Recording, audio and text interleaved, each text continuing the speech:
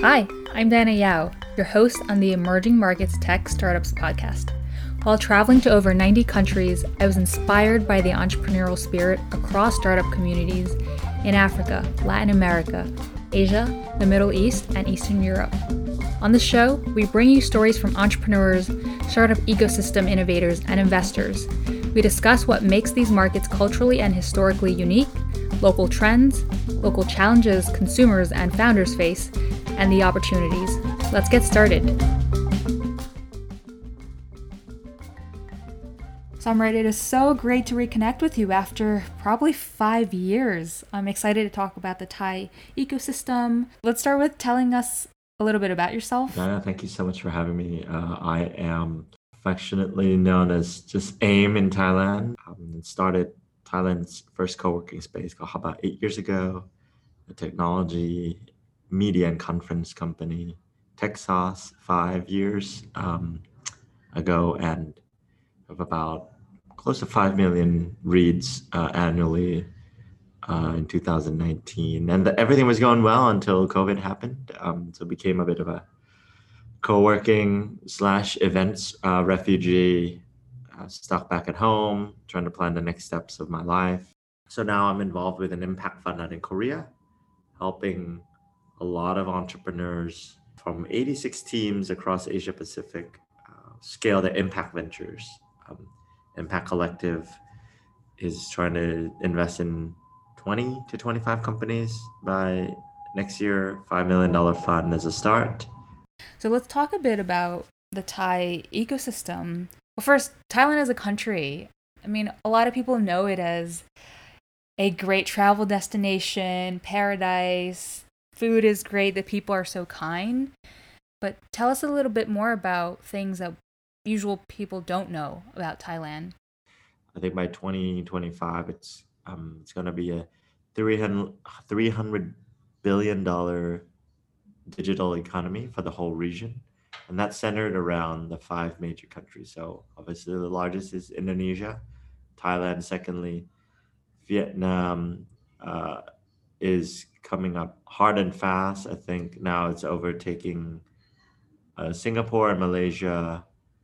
And then there is the next frontier is always the Philippines, that is the up and coming digital ecosystem. While obviously Myanmar, Laos, Cambodia are the frontier markets, they're going to be exciting in the next decade.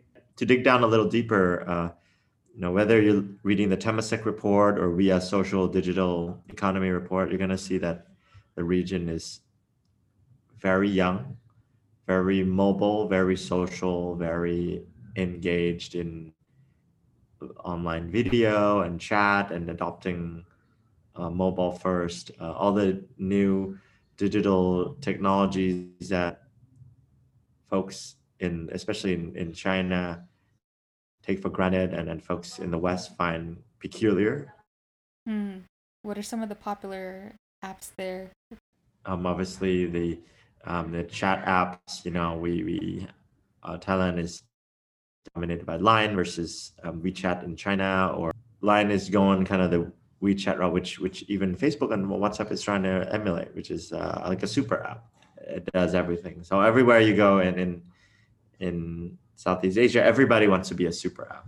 So your ride sharing app can now do banking, can now do food delivery, can now do laundries, and it's selling deals. But to zoom in a little bit in Thailand, while we are the second largest economy, and by the just like GDP, and compared to Indonesia, people are spending 2x more on basket size on when they're buying stuff online, and Why do you think that's the case? Is it higher income? that partially, but also just the digital infrastructure is top notch. So like 4G, 5G, mobile phone, smartphone penetration is through the roof. People have more than one device. Were those efforts mainly led by the government, by the telcos, companies, competition? Yeah, so that goes to my second point, which is unique thing about Thailand versus the other ecosystem is many times like in Singapore, it's going to be or Malaysia government led.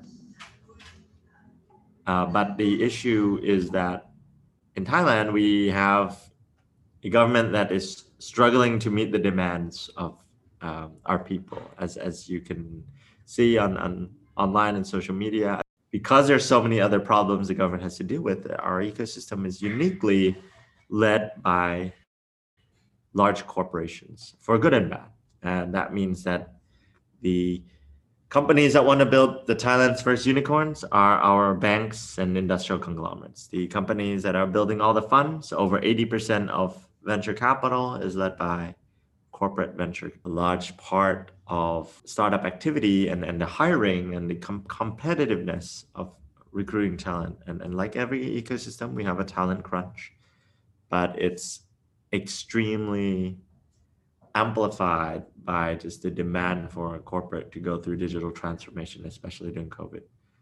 For anybody who's doing a lot of B2B and want to engage large enterprise, Thailand just so happens to be a great kind of a sandbox to go in there and talk to the who's who and say, like, we've got exciting innovations from abroad and we'd like to try in Thailand, and you're going to get a ton of receptive corporations that are hard pressed to look for innovation locally and feel like they can't find enough deal flow or interesting projects. Yeah, that's so unique. A country where the corporations, well, it's not unheard of because in a lot of ecosystems, it's either the banks or the telcos that are starting with the co-working spaces. This was the case in the US. Structurally, always been corporate and private sector led, just because the government is always playing catch up to try to understand how the world's changing, the business is changing, and now even more amplified by the speed in which things are changing, I think. Are these corporations local companies? Can you give some names? Sure. What industries are they in? So a few of the notable top two banks are Siam Commercial Bank and Kasakon Bank, which is, I think, inspiring other banks across the region of the possibilities of what banks can do when they really want to be innovative. So they're launching blockchain projects. Their mobile banking app is, people in Australia are saying that this is better designed than stuff that's in Australia. You can do eKYC, open a bank account without ever showing up. You can buy deals. It's integrated to e-commerce. It's integrated to large platforms and different wallets and payments, and you can transfer money cross account with zero fees. So when you have a aircraft carrier, it's really hard to turn a ship around, but once it turns around and it's dead set on a course, and obviously in Thailand we're so close to the mothership. Alibaba and WeChat is going to come in and dominate Thailand. And in 2015, I talked to a bunch of senior executive at one of these top two banks, and they said, we've actually been doing a research since 2010. And it took them a long time to convince the board and CEO. But once they launched their innovation program with us in our conference, TechSauce, they shook the market. And with the capital and the networks that they had, just between the two banks, within the first year, 200 companies showed up out of the woodwork from nowhere and said that they're working on fintech and they want to join the Thai Fintech Association. And we're like, wow, this is what you get when the ducks are in a row in the ecosystem and things move really fast.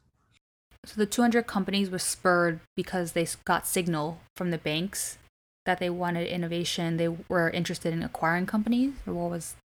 Acquiring, investing, partnering with companies. So I think many times people ask me what do early stage ecosystem need, and there's a long laundry list. You can read up the white paper launched by the folks at Techstars and Startup Genome and so many other research houses. And there's a ton of stuff on regulatory issues and the Kauffman Foundation and a bunch of folks. Global Entrepreneurship Network are already doing a whole bunch on that. Then on top of that is entrepreneurs need capital to start, which is usually oftentimes the challenge in emerging markets. So we just did a survey of 200 financial institutions, and that's usually number one on top of mind is why it's hard to fund early stage companies and why early stage companies are not getting funding, which is oftentimes it's not enough angel investors or seed funds. But on the other hand, it's also lack of customers. So a lot of people are coming up with cutting edge tech, and a lot of the banks and corporations say like, yeah, we want to do AI and machine learning, but we don't even have any big data, or we don't actually have clean data. We don't actually do anything with our data. And then you go back to square one, which is like, gotta fix the low-hanging fruit problems in the ecosystem first. Let's talk a bit about some companies we should know in the Thai ecosystem, homegrown startups, maybe top 5 that come to mind that are just killing it. Despite everything I've said, we have a few unicorns in waiting, and why I all of us now hate that word. It's now camels and dragons and whatnot. They are 2 operators in the payment space, Omise and 2C2P. So think of them as like Thai Stripe, and they have some footprint in other markets, dominating with the corporates, going head to head and doing a lot of really cool stuff. In the past, when I started Haba, like every other co-working space operator, the biggest complaint from the ecosystem is people don't want to pay online, and e-commerce is full of fraud. Now, everybody is gone completely online. Everybody's excited about online shopping, and sales are through the roof. So on top of that, if you're talking about selling, Thailand is a big hub for fashion in the region, and we have our very own, I wouldn't say Uniqlo or like a Zara like D2C brand called Pomelo, direct to consumer. So they're selling fast fashion online and had a few stores, and became wildly successful of taking looks off the runway and being able to launch really quickly at a very affordable price, and raised a ton of funding from large corporates in Thailand like Central Group, which is the big shopping mall. And I'm assuming it's digital first. On top of that, there's enablers. Yep, for sure, digital first. And then we have enablers like e-commerce, and most recently Flash Logistics, which just raised $100 million. So, enabling e-commerce from warehousing, pick and packing, helping with social media and selling on the various platforms. So that's kind of e-commerce model, which is like, we'll do everything for you. E-commerce. And Flash Logistics, I hear really great things. They just killing it. Have these succeeded just in Thailand, or have they already started thinking regionally? Some of them have dabbled for sure. And the other one I do have to say is this merger between Wong Nai, which is like Thai Yelp, and Lineman, which is like a Thai messenger delivery app that kind of catch on. They merged and then raised another 100 million. So there's a unique thing in Thailand, which is all these up and coming startup unicorns are all either started by a Thai founder plus a foreign born founder, maybe Korean American, somebody from Myanmar, somebody from Japan. And many of them are we're starting to see a lot of intermarriages.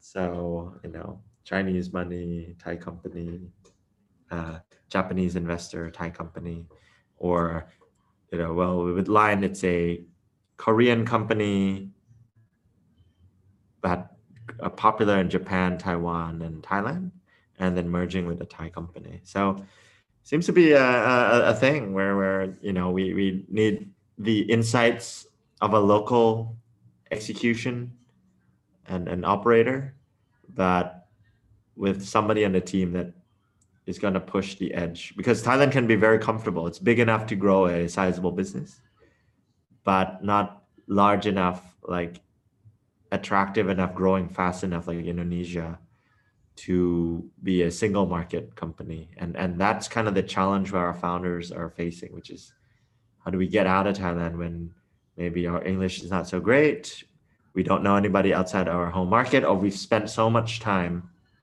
focused locally that by the time we want to get out, like Wong Nai, you know, there's already Open Rice and um, Hungry Goer and all these other players cropping up in every market. That's kind of crowded out the capital, the opportunity for expansion. But at the same time, these companies are raising 100 million at a time. Is this money coming from the corporates or is it coming from international investments? So after Series A onwards, it's mostly international, and here's why. So of the 20% that's left, there's maybe I would say 5 active privately managed funds, maybe no more than 10. Um, and they usually are happy to do seed deals. Where with our corporates, they oftentimes ask our startup. The big joke is, "Oh, we like to follow. Can you find a lead investor? Because I don't want to, unless you are a kind of a sure shot, a really big deal. I don't want to risk um, myself leading this deal."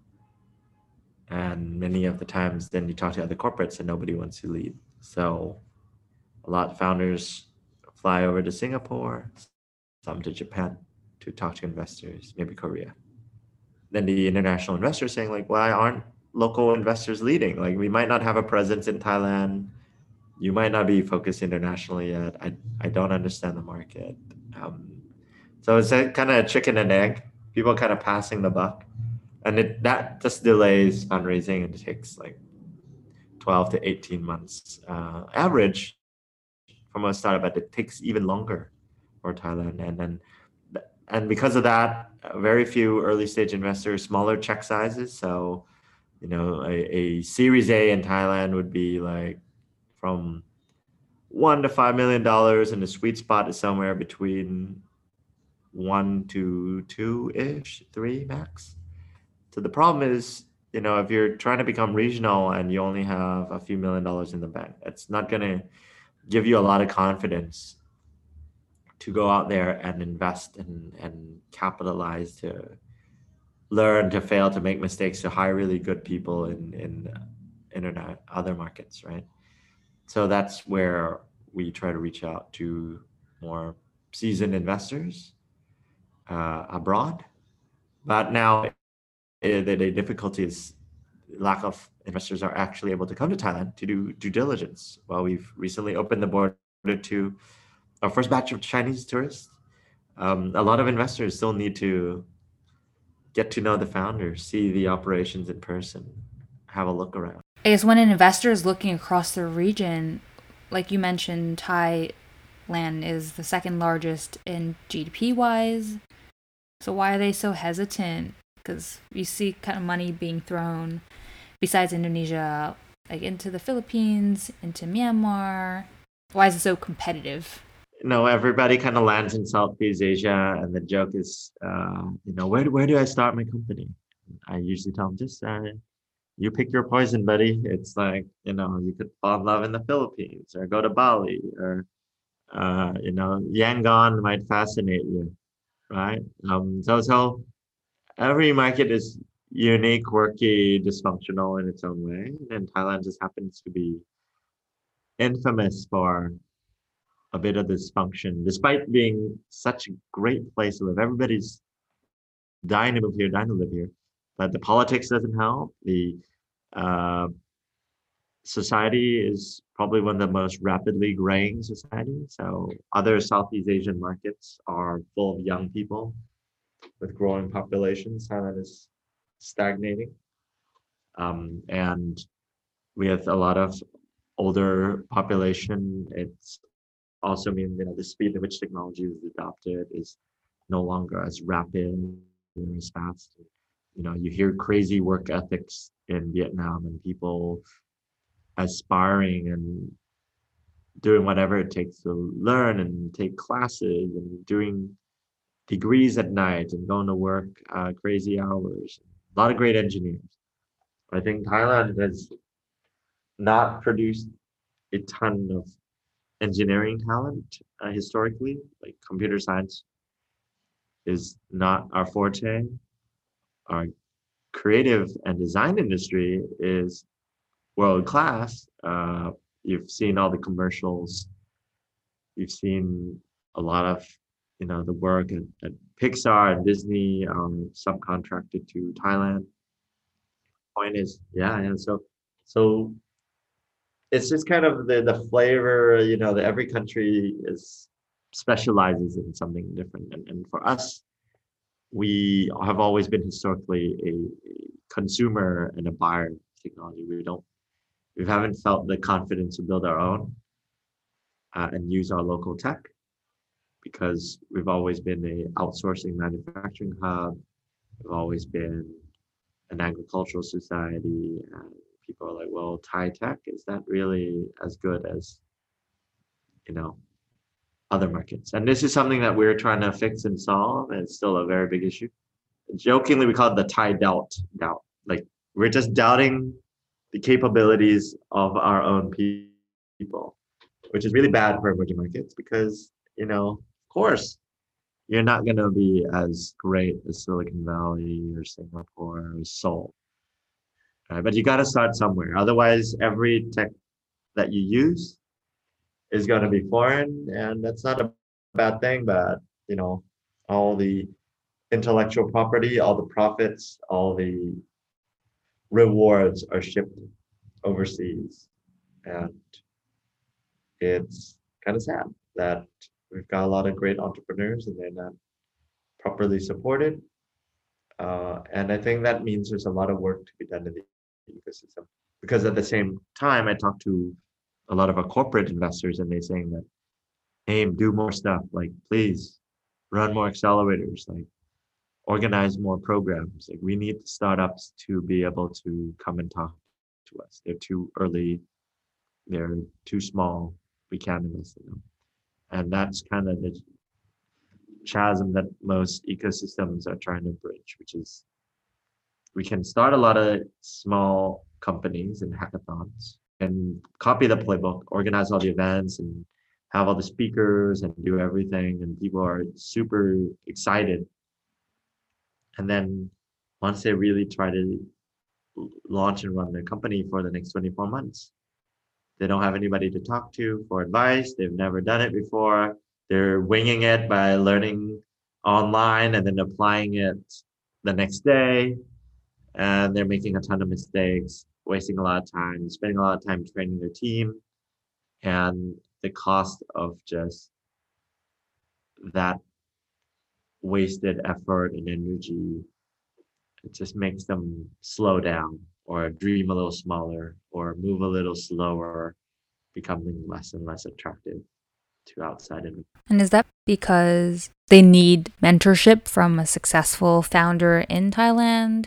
I think we have a fair amount of those. There's probably like 30 names that we always call upon about for any mentorship program, but those folks are also busy, overwhelmed with their current ventures, and are learning as they go along as well. We don't have Silicon Valley has the breadth and depth of people doing this intergeneration. Their grandparents were a VC and now they are. And you go anywhere and there's a gazillion people who've done it before, who've made it, who've invested in other people that have made it.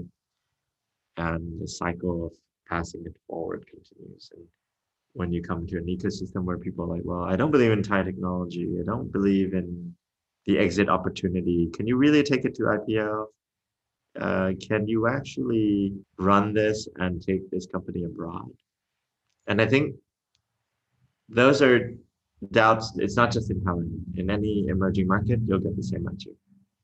the question is, what are we doing differently to solve it? And one of the things that we're trying to do is, one, to get more people to start angel investing. In the past, they're doing it badly. They're doing it just for fun. How do we get angels who actually would commit to mentoring, helping the startups with different aspects of running the company, covering some of the blind spots around management or finance, accounting, governance. So I've been attending a lot of angel investing courses.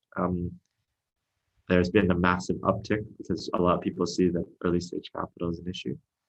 But that work just started this year. Now the other one is, like you were saying, mentorship. How do we get global mentors to be interested in Thai companies? And there's this case in Taiwan with the folks at Techstars, very interesting, which is they were saying, well, there's all these Taiwanese founders in tech companies in the US, like YouTube and Rotten Tomatoes. Why aren't we getting them to be interested in Taiwan? And in Thailand, there's a whole bunch of people working Twitter and Google and Facebook. Now the big joke is like, I think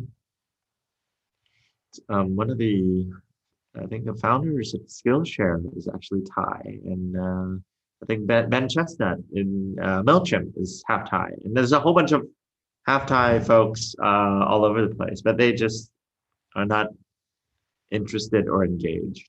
But for other ecosystems, like in Vietnam, there's I forgot the term. It's returning Vietnamese entrepreneurs that are coming to invest and bringing their know-how from abroad, studied abroad, and want to come back to help out the country and explore the opportunities. In Indonesia, they call it the sea turtles. These little turtles paddling their way back home to lay some eggs. And in Thailand, people, once they check out, they leave, they barely don't want to come back because they just feel they love the food, they love the people, they just can't deal with the business and political climate for the time being. And then I hope we will overcome some of these challenges that will make Thailand an even more amazing place to live. But that ends it off on a great note, because usually I ask, so what are ways that people can help now that they've gotten excited about the Thai ecosystem? So I'm hearing folks that are interested in angel investing. The second thing is mentorship. Any other things that can really help amp up the ecosystem from the international community? It's very simple. Just reach out to me on LinkedIn. Amarit Charanpan. I'm very easy to find. Even if you can't pronounce my name, just look for AIM Haba, Techsauce. I'm all over the place. And, let's talk to some interesting teams. Get involved with a few of our conferences. Come and speak, come and share. I really appreciate you sharing and giving us a glimpse into helping us learn about Thailand beyond just the beauty of tourism there. Sure. And to everybody's listening, Swadika, stay safe, and have a great day. Thanks for joining us today on the Emerging Markets Tech Startup Show. If you have questions, comments, requests for me to cover an emerging market, or want to be connected with today's guests, leave me a comment in the reviews or find me on Twitter @Diana Yao. Until next time,